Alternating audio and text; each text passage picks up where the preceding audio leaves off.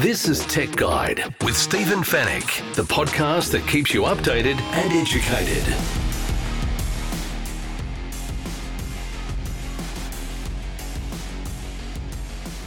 Tech Guide episode 548. Hello and welcome to the show. Thank you for joining me once again. This is Stephen Fennick. I'm the editor of techguide.com.au, and on this week's show, the government initiative that could protect Australians from text scams. The National Electric Vehicle Strategy has been formulated, but will it be enough to boost EV sales? And Optus is deploying an AI voice assistant to make getting support faster and easier. In the Tech Guide reviews, we're going to take a look at the Samsung 2023 OLED TV. We'll also run our eye through the LG range of 2023 TVs released last week, and the new Prime Video accessibility feature that will allow people to enjoy their movies and TV shows even more. And we'll answer all of your tech questions, of course, in the Tech Guide Help Desk. And it's all brought to you by Netgear, the company that keeps you connected, and Norton, the company that keeps you protected.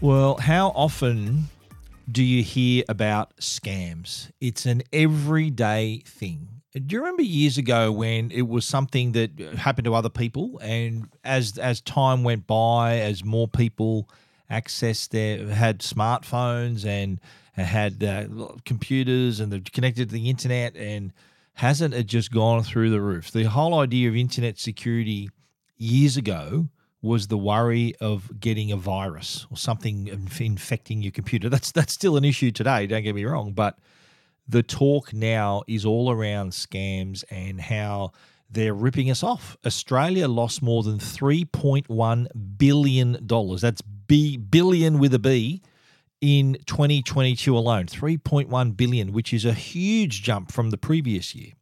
Now, what really got scams into another gear was the COVID lockdowns and everyone looking online for information, and the scammers just went wild during those couple of years. And unfortunately, it hasn't died down. There are even more scams out there, and they're becoming even more elaborate. Now, you think about what happened recently with the Optus breach, Latitude Financial, the Medibank Private as well. A lot of the information, data that might not be enough to steal your identity or to take out a loan in your name, but it's enough for a scammer to target you with information that is a bit more believable. So, for example, if it was my information out there and they said, "Oh, hi, Steve, we know your birthday's in February. Here's a special for you," or "We know you live in the eastern suburbs of Sydney." So this is the information that tries to make that phishing email or text message even more believable. Now, the other thing that makes SMSs even more believable, scam text messages, is the fact that the text messages appear, even though they're scam text messages, appear in the same thread on your device as the legitimate text message. I'll use Australia Post as the example. If you've in the past received a message saying your package will be delivered today between 1 and 3 p.m, and you think, right, you're expecting something, you click on a link and it tells you you're expecting it, the number, and a scammer now has the ability to imitate that header and appear in that same thread. So when you get a new email, a new text message that's from a scammer, because they've got that information to use the same header, it's going to appear in the same thread. So they're really going out of their way, using some technology to make you think that it's legit. And people tend to think, well, this message came right below a message that I know is real, so this one must be real as well. Well, guess what? It's not. And the government is even stepping in here. They're going to set up a new registry to help Australians, to protect Australians from being scammed via text message. It's Monday here in Sydney. This announcement was made today by the Albanese government. They're going to set up the SMS Sender ID Registry. Now, this comes after nearly half of all Australians receiving at least a scam text message. Not all of us were scammed, but more than half of us received the text message, a scam text message. So it's more important than ever to try to combat this. So they've decided to do something, the government, and they've swung into action with this new SMS Sender ID Registry. So here's what will happen. And I used the example of Australia Post before, but from there using the header. So what will happen? You receive a legitimate text message from Australia Post with Oz Post in the message header. So this might be your regular notification to pick up a package or whatever you need to do, and that's all fine. Now, the scammers are able to copy that. They spoof that Australia Post message header, and so it'll then appear, as I mentioned, in that same thread. So if you can, this gives a scammer the ability to insert a malicious text message with a scam link that looks like it belongs with the rest of your Australia Post messages. So what the registry will do is allow Australia Post and other companies and brands to register their sender ID with the telcos. So they'll be able to then, if a message comes through without that specific sender ID, then it won't be allowed through. It'll be identified then as a scam. It's a step in the right direction. It's not going to stop all the scams coming to us. It's not going to do anything about email scams, which are one of the most popular places to receive a scam is a phishing email. Again, imitating Australia Post, imitating your bank, and all these other places. So a step in the right direction. It's apparently going to be the SMS Sender ID Registry will be announced as part of the 2023-24 budget. And the Australian Communications and Media Authority will be receiving more than $10 million over 4 years to create and maintain and run this whole SMS Sender ID Registry. So again, it's designed to help telcos make it harder for scammers to imitate these trusted and established brands and companies that are now using SMS. It's a very popular way for marketing. A company sends you an SMS. It's immediate. It's your phone's in your hand all the time. It's an immediate way to contact people. Scammers are thinking the same way. Everyone's got a phone. We're an easy target with our smartphones, and hence the reason why the SMS Sender ID Registry is a good idea. So this is it's going to be rolled out in stages, they're saying. So it's going to be staggered before the whole industry-wide model is established, because they've got to set rules and guidelines and security measures. They've got to have that in place, but it will be up and running before the end of the year, so after they hand down the budget.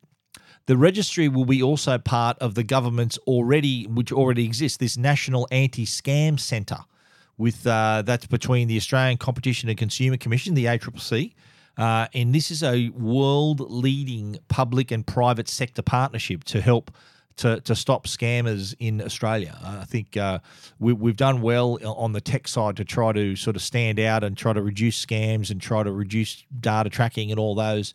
Australia is putting their best foot forward there. Funny enough how the US is a little bit backward in this area, because it's American companies like Facebook and Google that are doing all the data tracking, that are doing all that. So it is good to see that we've got nothing to lose. We want to protect. The government wants to protect Australians, and this is what they're doing. It's in some interesting stats that the Australian Competition and Consumer Commission, the ACCC, did reveal. They said that text messages were the leading contact method for scams in 2022. 33% of scams were via text messages. That beat phone calls, with the next down. 29% were phone calls. Reports about scam texts to ScamWatch increased by 18.8% in 2022. There were 79,836 reports of scam text messages. But here's the thing, though.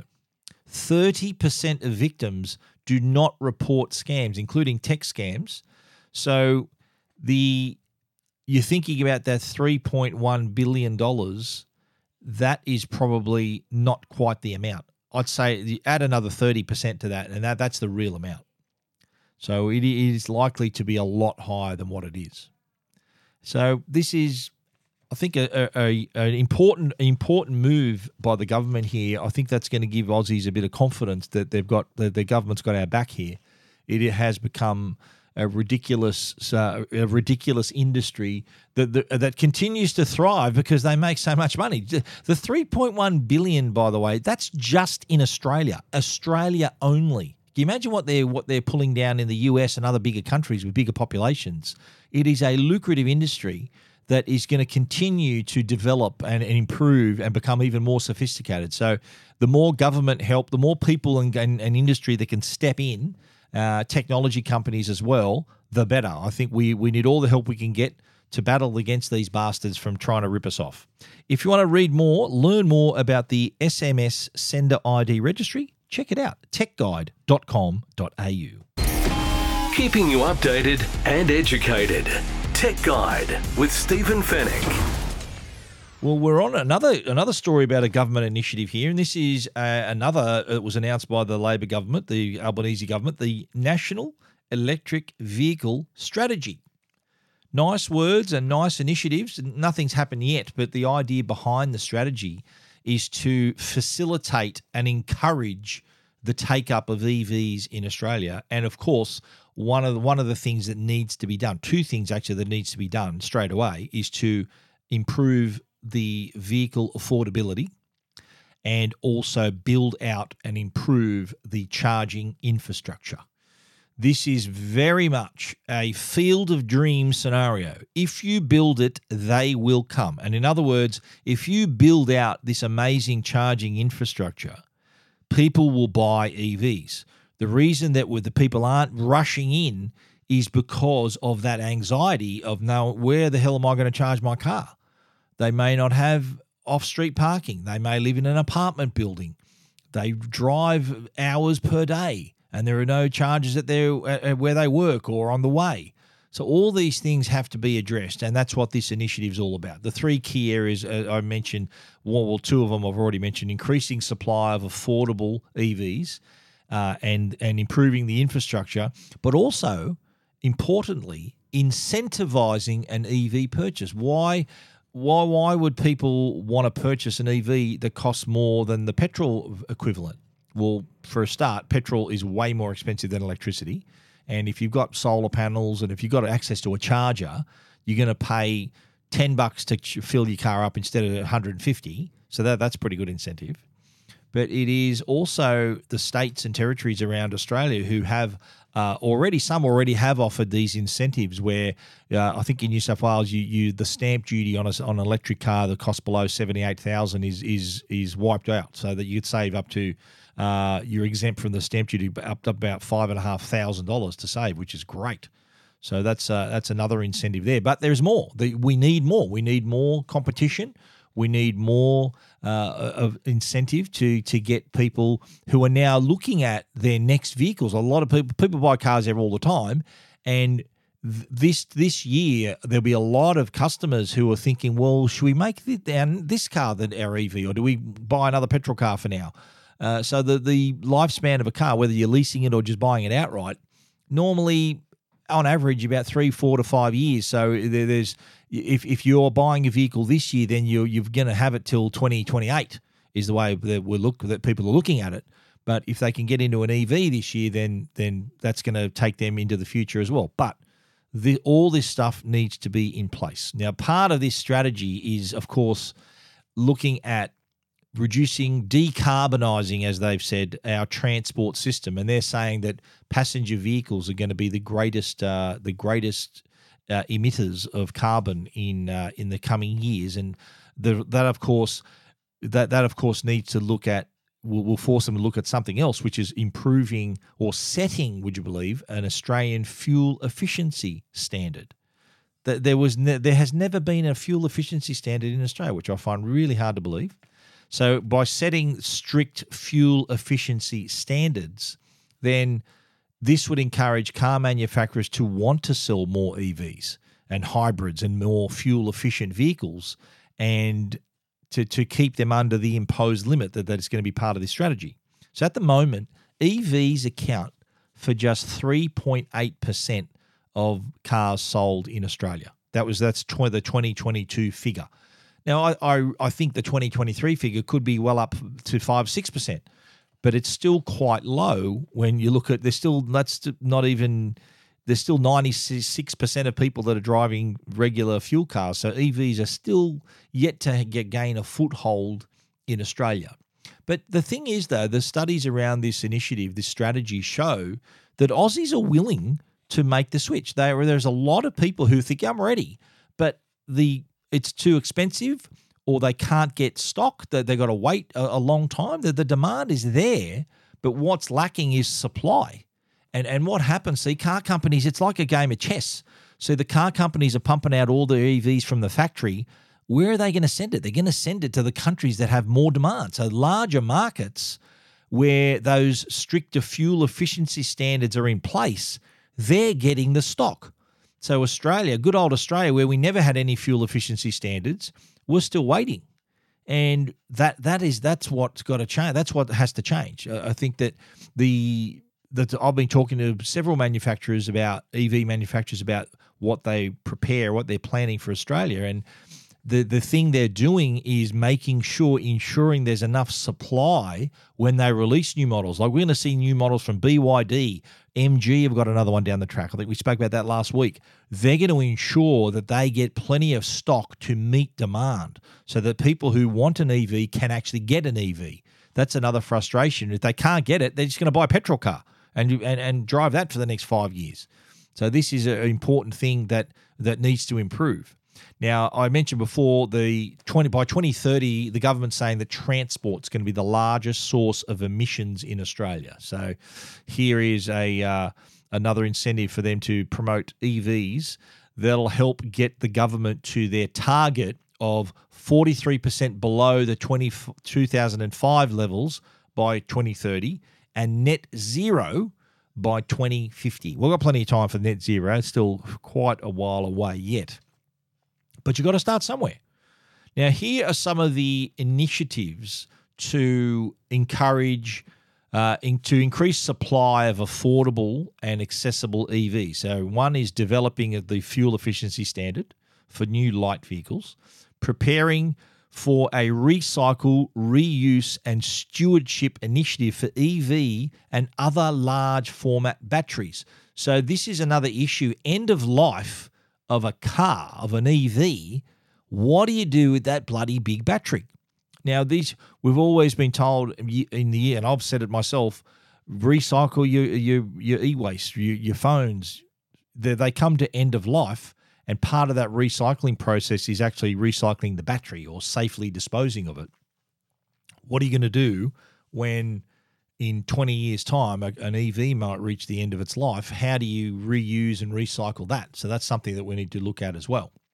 They're also talking about state and territory EV fleet targets. Government cars, they've got to lead by example here. So, of course, they need to be increasing the number of EVs in their fleets as well. Now, on the system and infrastructure side, they're going to develop a new mapping tool to support investment and deployment of EV charging infrastructure. So you're going to see where people are buying the cars, where they're living, and where that'll determine then where they're going to put the chargers, where they're going. They're also going to set up tools and guidance to enable EV uptake for residents of multi-residential buildings. So if you live in an apartment building, you might be listening to this right now thinking, hey, Steve, I want to buy an EV, mate, but I've got nowhere to charge the bloody thing. So if you might live in a big apartment complex where you might have a car spot, but there's no charger in there. And the ideal thing would be to have a charger in your parking spot if you can, and then charge your car overnight, and then all good. And I suppose you'd have to work out a deal with the strata that you pay for the electricity to charge your car in your building, of course. So that'll be part of the deal. But this takes time. It's complicated. We need to make these decisions. Now, I think I've told you this story before, but I remember 4 years ago I was in Paris with my wife. We were there for I went over for a Huawei launch, and we stayed for a couple of weeks just for a holiday. And I noticed on the streets there were parking meters everywhere. But what I also noticed is those parking meters were also charges. So if you park in the street, you can not only pay for your parking, you can also charge your car at the same time. It's this sort of thinking that we need to be looking at to help move the needle here. Now, on the demand side, so increasing demand in EVs, we need to look at electric car discount amendments to fringe benefits tax and import duty. These are some of the existing initiatives. State and territory EV purchasing incentives, like ACT government's zero interest loans for up to $15,000 if you're buying an EV. And these all add up to making it more conducive to investing in an electric car. And, of course, making it easier for you to keep that car charged so you can go wherever you want and know that there will be a place for you to charge your car. Just like driving a petrol car, there's going to be a place to fill up. People need to have that sort of level of confidence before they actually make the move. If you want to find out more about the national EV strategy, learn a bit more at techguide.com.au.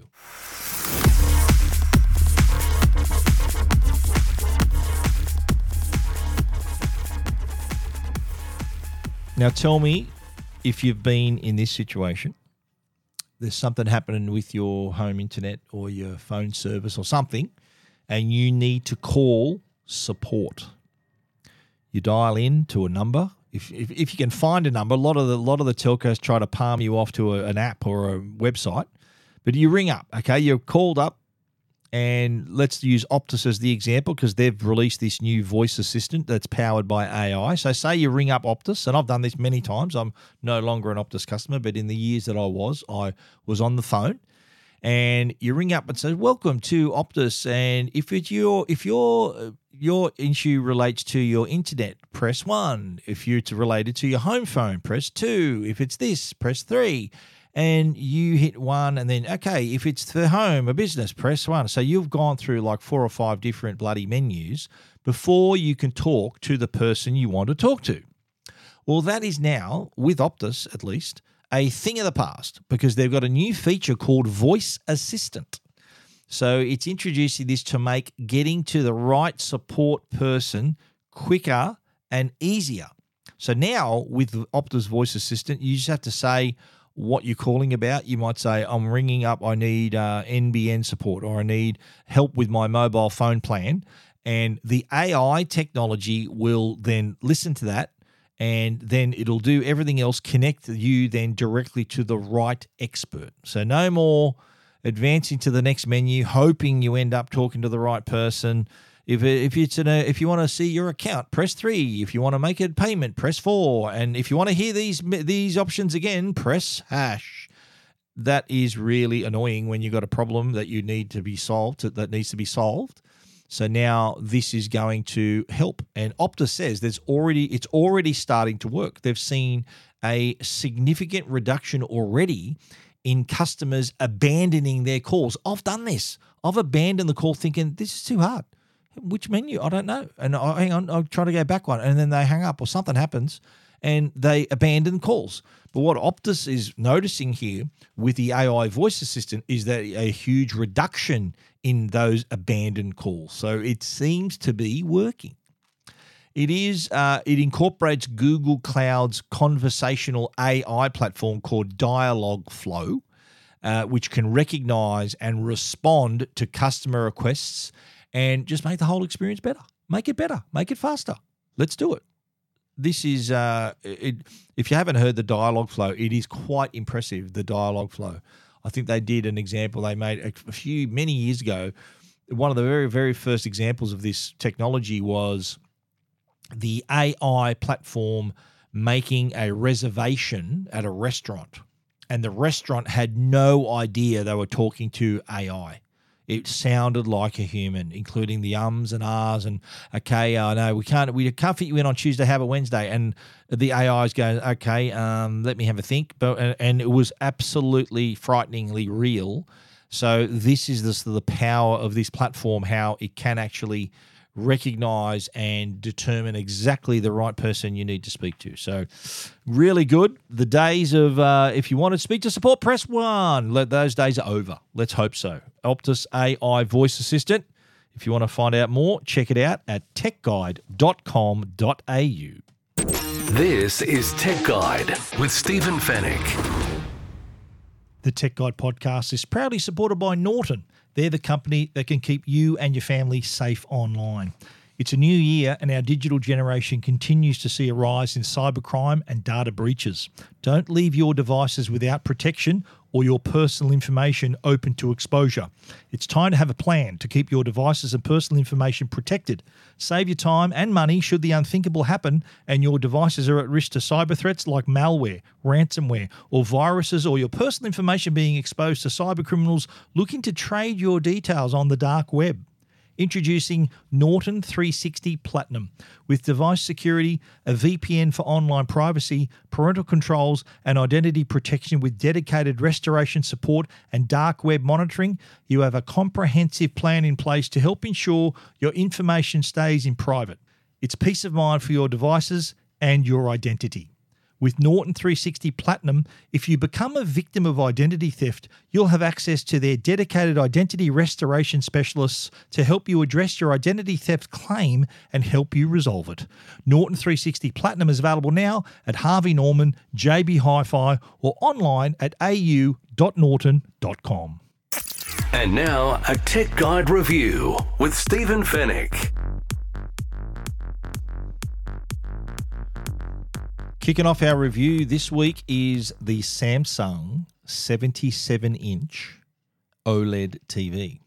Now, this is a big, beautiful television. It is very thin as well. It's 11.2 millimeters thick. There's a photo on my review on Tech Guide of it between my fingers. It is that thickness, top to bottom. So it's pretty sleek. And being OLED, of course, has an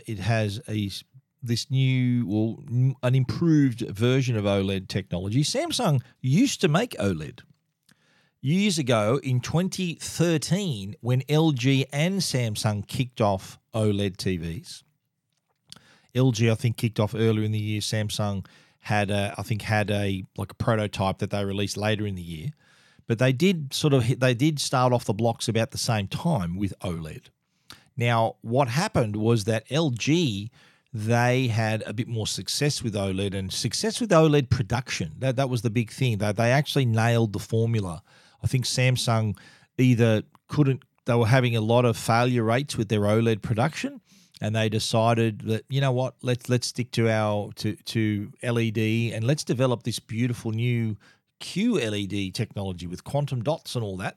And that's exactly what they did.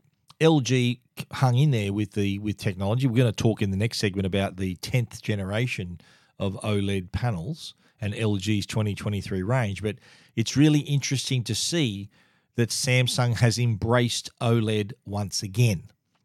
But it's funny because over the years where Samsung weren't producing OLED, they were very quick to point out the weaknesses or perceived weaknesses of the technology, including things like burn-in or the lack of brightness of the panels. And they did this, of course. It's competition. Their main opponent, LG, were absolutely flying with OLED and have been for 10 years. And so this was their little dig at their rivals' technology. And now, though, Samsung are in the game. Samsung are back in OLED. They love OLED again, and they're not mentioning, funny enough, the burn-in and the brightness issues that they did bring up when LG was producing OLED. They love OLED now, and with good reason. The TV's great, and we'll get to the actual review in a moment. But the perception of OLED, still Samsung is positioning OLED as a format for a customer who has maybe not as bright a room to view it in. They're still seeing OLED as not inferior, but different for different conditions in your home, which I absolutely disagree with, by the way. I view the 77-inch OLED spent the day in a hotel room with it, was watching all kinds of things and Star Wars and watching all Fox shows and everything I could watch. And there was a big, bright, open window. There was just like a thin, like a not quite a blockout curtain next to the TV, and it was fine. It was bright enough, very bright, in fact. And over the years, I've been reviewing OLEDs for 10 years, including mainly LG OLEDs, and I've never, ever had an issue with brightness, and I've got it in a big open plan living area. Never once had an issue with brightness, and for that matter, never had an issue with burning. So it was like a bit of a Samsung, there was a bit of a scare campaign going on when they weren't producing OLED, but they love OLED now that they're back in the game. All right, let's talk about the TV now. The TV I reviewed was the S95C, 77-inch model, this one, and you know what? It's $9,300. It ain't a cheap telly, but it's a bloody good telly. The TV uses the not only OLED self-illuminating pixels, but Samsung, what they've done, again, their OLED technology differs greatly to LG's technology. What Samsung's done is sprinkled a little bit of quantum dot in there as well. So what they do is with the self-illuminating pixels, they do incorporate the QLED sort of quantum dot technology in there. So each self-illuminating pixel, the Samsung OLED has 3 sub-pixels. So quantum dot looks after red and green, and OLED looks after blue. And with that, they can achieve 100% color volume at every level of brightness. So it does incorporate. So it's OLED with a dash of quantum dot technology as well. So they've also got backlighting technology. That's sort of where the quantum dot part comes in. So that also differs from the LG formula as well. But again, first thing I noticed was this is bright. It's a bright TV. I don't know whether people are thinking, well, it has to be brighter than the sun, which given their Neo QLED panels are very, very bright, way brighter than OLED. But I could have this in a bright room, it'd be fine. And I think Samsung even told me, you know what, if draw the curtains, sort of make it darker if you want to. And I went, yeah, okay, I'll think about that. But it was fine. So this whole, I think that's obviously their way of differentiating OLED from QLED. That's one differentiation. Their approach with Neo QLED is you can view it anywhere, bright room, dark room, wherever you want. OLED, maybe in a less brighter room, you can control the lighting for the bedroom, whatever. That's how they're distinguishing it. But as I said, brightness, not an issue. Now, the quality here you're getting is stunning. As Samsung know, they've been the number one TV brand for 17 years. They know what they're doing. And the OLED color and black levels are there.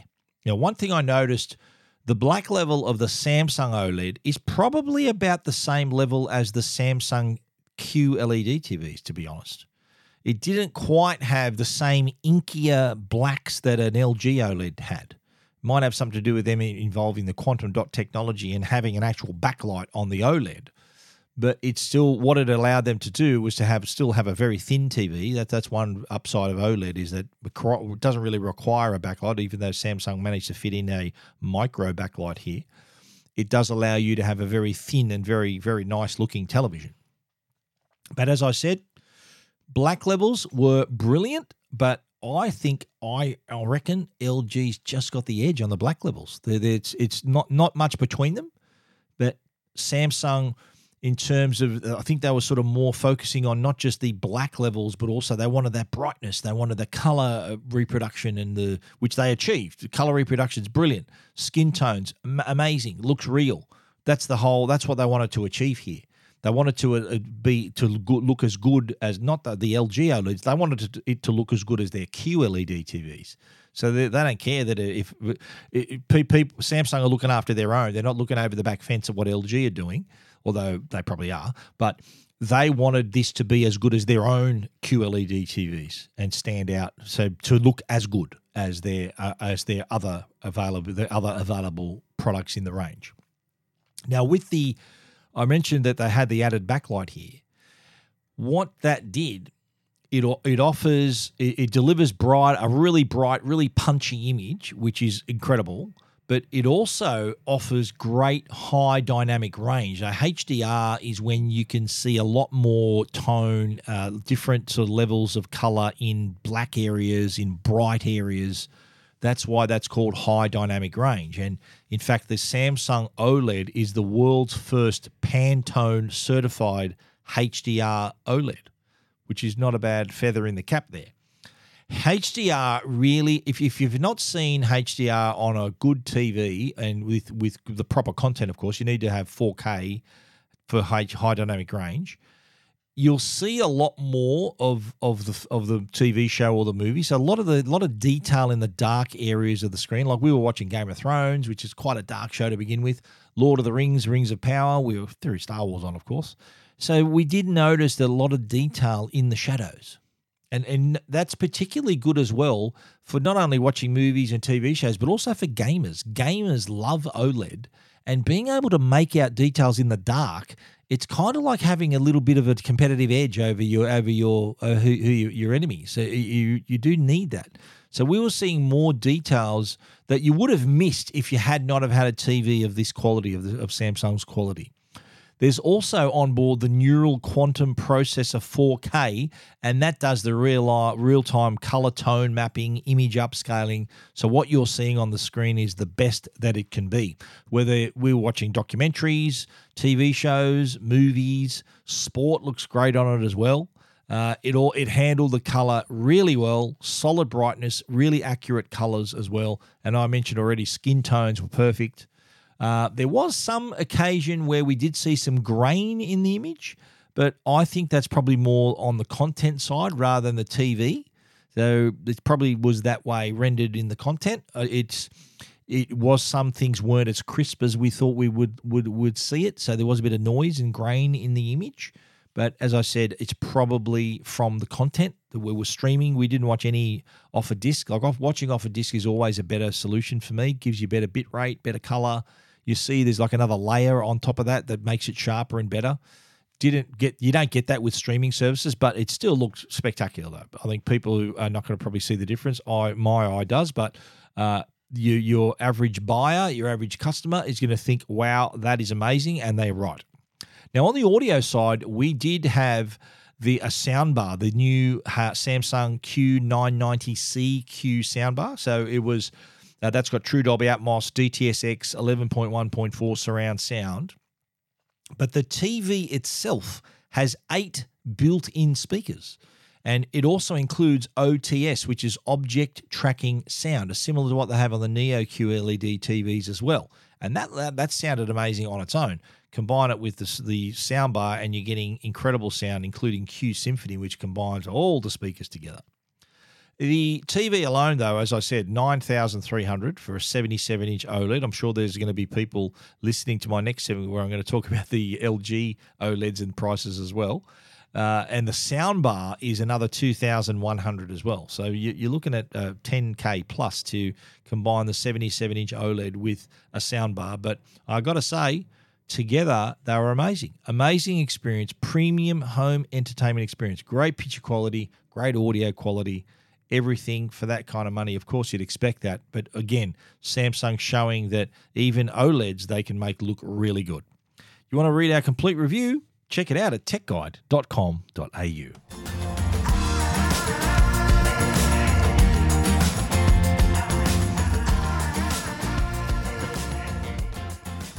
All right, now let's talk about Samsung's competition. I did mention in the previous segment about LG releasing it's the 10th anniversary of OLED. They're releasing their 10th generation of OLED TV technology, and they've just released their 2023 range, which includes 15, count them, 15 new OLED models, which have all been given really good upgrades. So the innovation and improvement is there. They've had 10 years worth of OLED production, so they are back. Their OLEDs are better than ever. Brighter than ever too, just quietly as well. Samsung would be keen to hear about that. I did have a brief conversation with Tony Brown. Tony Brown's the marketing manager for home entertainment at LG Australia. And I did ask him, I just said, mate, how do you feel about Samsung are introducing OLED? Does this sort of validate your technology? And he said, of course it does. Well, OLED's according to LG, the best you can have. And he said, well, but what they don't have is the 10 years of innovation and technology that's gone into the TV. They're kind of back at generation 1 with this new version of OLED. So they haven't had it over the years. They've only just reintroduced it. Whereas an LG TV, OLED TV, you're looking at there's 10 years of technology and development in that TV, which is something customers are going to really appreciate. The OLED range is the flagship is the LG OLED Evo G3 series. And also they do have, and we spoke about this, we saw this at CES, the Consumer Electronics Show in January in Vegas. They also have the 97-inch LG Signature OLED M. That's the world's first TV, wireless TV, zero connect technology. The only cable running into that TV is the power. Everything else is from a separate box that can transmit to the TV in 4K at 120 hertz. So gives you more freedom to place your TV in your home. So rather than you being limited to the area near the antenna or where your entertainment unit is, you've got more options. You can put it against a wall that only has a power point, and the boost that the Zero Connect box can then transmit across up to 10 meters across the room and still provide 4K at 120 hertz, even wirelessly like that. It does give you a bit of freedom. But the OLEDs, of course, are the stars of the show when it comes to LG's TVs. They've got the B range, so the B series. They've also got the C series, which is kind of the C series is their middle bread and butter range of OLEDs. B series is for the more affordable versions, and what improves with each of these classes. So B series will still be OLED technology, but not quite the same brightness level as the C. It probably maybe have less HDMI ports. Might have last year's alpha processor. C3, the C series will have better brightness, I think 30% better brightness than the B series, more size choices as well. B only goes up to 77 inches, 6,500 is the 77-inch B. The 77-inch C is 6,799. So for an extra $300, you could go from B, a 77-inch B, to a 77-inch C. That's what I'd be doing. I'd be paying the extra $300 and going up to the C class. But the G, again, takes you, so it's different design, much thinner, flush wall mount, again, 70% brighter. The G is 70% brighter than the B. And these are Evo panels that have the latest generation Alpha 9 processor, the Evo panel, all working together to produce this stunningly brilliant TV, the picture quality. And the M series, so the wireless TVs that we spoke about, no pricing on those yet. Now, this is a 4K panel that is basically the same panel that's on the G series, but it is set up so that it has the wireless setup with the Zero Connect box. So pricing for that, I've been told, will only be about $1,500 to $2,000 more than the G3 equivalent. So let's use the 83-inch G3 as an example here. The 83-inch G3 is $10,999. Let's call it $11,000. So from what LG's saying, the wireless M series 83-inch should only cost about between $1,500 and $2,000 more than the equivalent G series. So it's not this ridiculously high-priced foldable TV that's costs over $100,000. It's a bit more accessible because basically it's the same TV. They're just not putting the circuitry of the TV is in a box at the back of the room. It's still that same circuitry is inside the G3. The difference with the M series is it's in a box outside the TV. So you're basically getting the same TV just with a slightly different design solution there. So that's good news, though. I think the M series does come with its own legs, so you can actually have it freestanding in your room up to 97 inches, or you can have it wall mounted. And you think about it, having a wireless TV, all you need is power.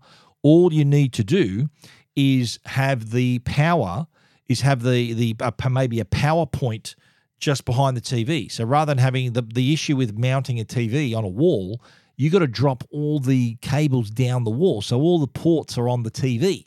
So because this doesn't have the ports on the TV, it's in a separate box on the other side of the room, you could put a power point on the wall where you want to mount the M Series TV and you're done. That's all you need is power. The rest of the stuff comes from the Zero Connect box. So the LG, of course, not only have the OLED TV, so they're kind of going backwards here. So OLED is the flagship for LG, and QNED are the other affordable 4K TVs, the more affordable TVs. So that's their LED TV range. They're obviously not quite, they're cheaper than the OLED TVs. See, Samsung went the opposite way. OLED's still expensive, but the QLEDs are the stars of the show. So it is interesting to see how they're doing that. By the way, I've got full list of the models of the LG OLEDs and QNEDs and pricing and when they're going to be in store, all on Tech Guide if you want to take a deep dive, all the sizes that are available as well. What LG also announced were their lifestyle TVs. They had the LG Pose, which is like a freestanding OLED. They had the LG Easel, which is like a really arty-looking OLED that can be leaned up against the wall and with a fabric that can come up and actually cover most of the TV. They've also got the Stand By Me. It's called this portable screen. It's Stand By Me, not Stand, S-T-A-N by Me. And this is basically a 27-inch LED monitor, smart TV / monitor that you can actually take anywhere in the room. It's got a rechargeable battery in the base. The base is really heavy, so it's not going to tip over, but you can literally wheel it from room to room and enjoy streaming services, mirror your phone on it. It does move to portrait and landscape mode, so that's a couple of thousand just on its own. The Stand By Me is $1,999 coming out in July. The Easel, the really arty TV, that's $13,000. The Pose, or the Pose, is $3,500. The Pose is a little bit like Samsung's Serif TV, which stands on its own legs and looks good front or back. So if you got you might have an apartment where you use the TV as a divider, a room divider, then the back of the TV doesn't look too bad. Even the cables are concealed, and there's a little shelf to put books and your remote controls on the back of it. So it looks quite good, front or back. That is the LG range. If you want to take a deeper dive and get into those prices, you know where to go, techguide.com.au.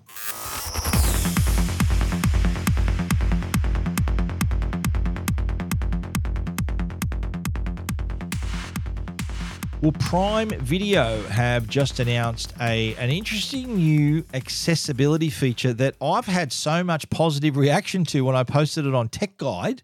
It's called Dialogue Boost. And as its name suggests, it gives you a way to make the dialogue louder without it being overpowered by the background music and effects. So if you're watching a movie and it happens, you can't, what do you say? You can't hear it because all the other stuff's going on. Dialogue Boost allows you to select the dialogue volume level. So any device that you can access Prime Video on, you can get into the settings and adjust it. Now, it is only available for a handful of shows at the moment.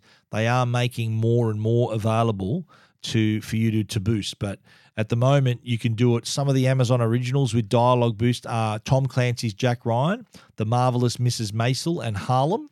Supported movies include The Big Sick, Beautiful Boy, and Being the Ricardos. There's going to be way more, but if you want to try it out, you can just do that. So what you do, you select the movie or the TV show you want to watch, and it'll tell you where the Dialogue Boost is available. You click on the top right-hand corner, then get into the audio settings, and you can then select your choices will be English Dialogue Boost Medium or Dialogue Boost High. So you're in control there, so you can hear more. You can hear what they're saying. Hey, what did he say again? You got to rewind a few seconds to hear that again, and that's a problem I've heard with from many platforms. And it's also a feature that we're seeing now on smart TVs. They deliberately put in a dialogue boost in there. So that center channel, if you've got a home theater system, you know what I'm talking about. Center channel is where the voices come from. Reason it's the center channel is because when people are talking on the screen, their voices need to appear to be coming from the screen, and that's why it's called the center channel. That's why the voices come that way. But I think you are going to hear more about this where TVs are addressing this issue, and now Prime Video is doing the same thing. If you want to see that for yourself, you can check it out at techguide.com.au. You're listening to Tech Guide with Stephen Fennick.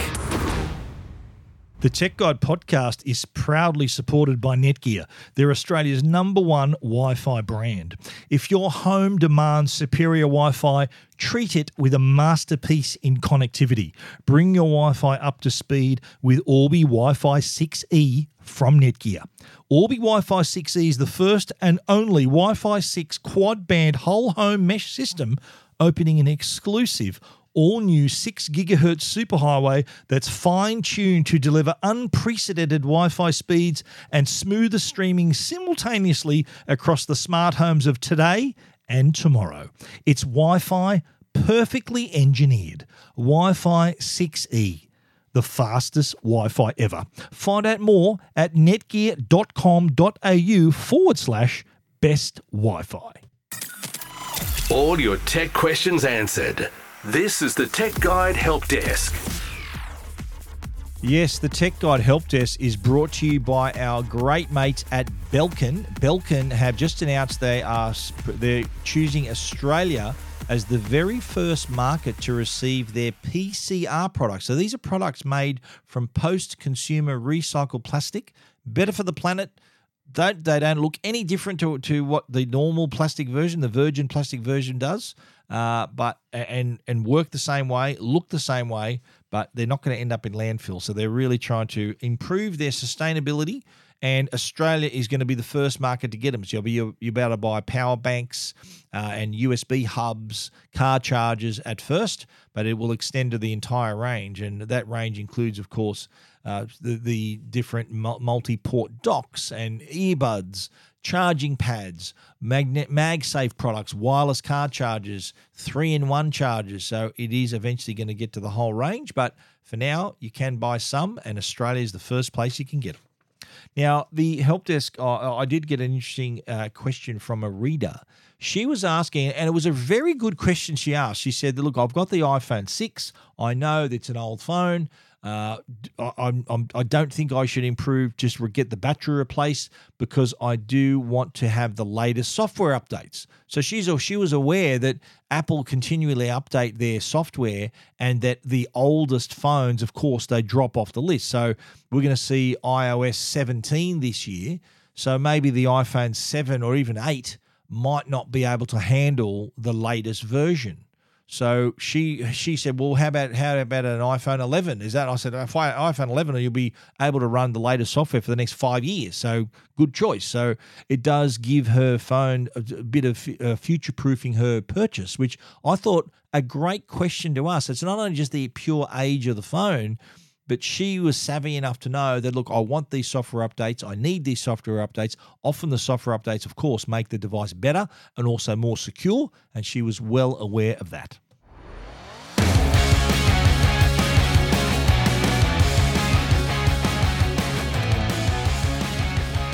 That is our show for this week. Thank you so much for hanging around till the end.